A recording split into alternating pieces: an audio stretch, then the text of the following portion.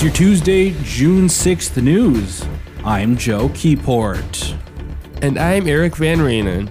In today's news, Chisago County investigates a homicide, Pine City agonizes over the City Hall project, and a Friday crash leaves one dead. It's all coming up right now. The Pine City Council met for a special session on May 31st in an attempt to discuss the future of the old courthouse. The vision presented by Administrator Scott Hildebrand involved turning it into a not-for-profit center with the city using 1/6 of the building. He told the council that an older remodel estimate of the building was between $7.5 and $8 million, and to get the building up to code was going to be an expensive project in itself. So the phases that we're looking at initially, as we said with the HVAC and sprinkler system, we're looking at $2.5 million plus. Immediately once you do the HVAC and sprinkler, that kind of gets us where we can be up to code and start doing some rentals. But right away then you need to look at electrical and plumbing. A marathon plan was presented involving the city going out for state bonding in 2025. However, Councilmember Kyle Palmer feels they need to act sooner. I like the marathon idea, but I think we got to go back to finding a lot of money right now if we want to keep this building. And you got to realize that doing this project is pushing off other projects in the streets. You're also looking at raising taxes. Palmer also floated the idea of selling the building to a developer and fully moving the city into the temporary City Hall building on Hillside Avenue. The council was split on what long-term goal they wanted for the building. They're expected to revisit the discussion at future meetings. Moving south, a homicide investigation has started in Chisago County after an apparent arson fire. Eric Van Raenen has the details. The Chisago County Sheriff's Office has started a homicide investigation after an apparent arson fire has left a man deceased in Fish Lake Township.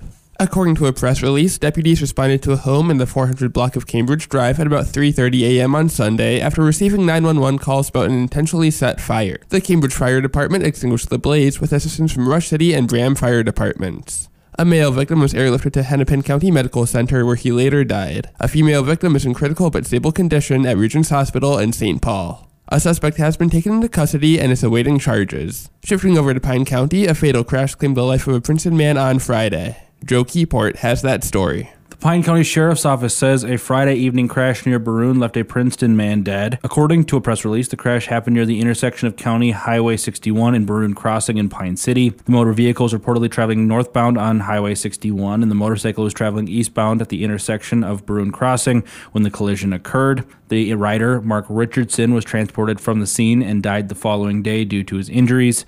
The crash remains under investigation.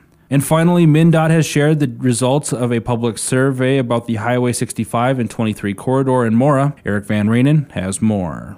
The Minnesota Department of Transportation has highlighted key takeaways from its public survey about the Mora Highway 65 and 23 corridor study. According to MnDOT, survey participants had more vehicle safety at intersections, smoother traffic flow, and access to 65 and 23 from side streets were the three most necessary improvements for the corridor. Safety concerns near Coburn's, Dollar General, and Dairy Queen were also expressed in their survey results. 351 people participated in the survey. 85% of participants drive on 65 and 23, and 62% live near the corridor.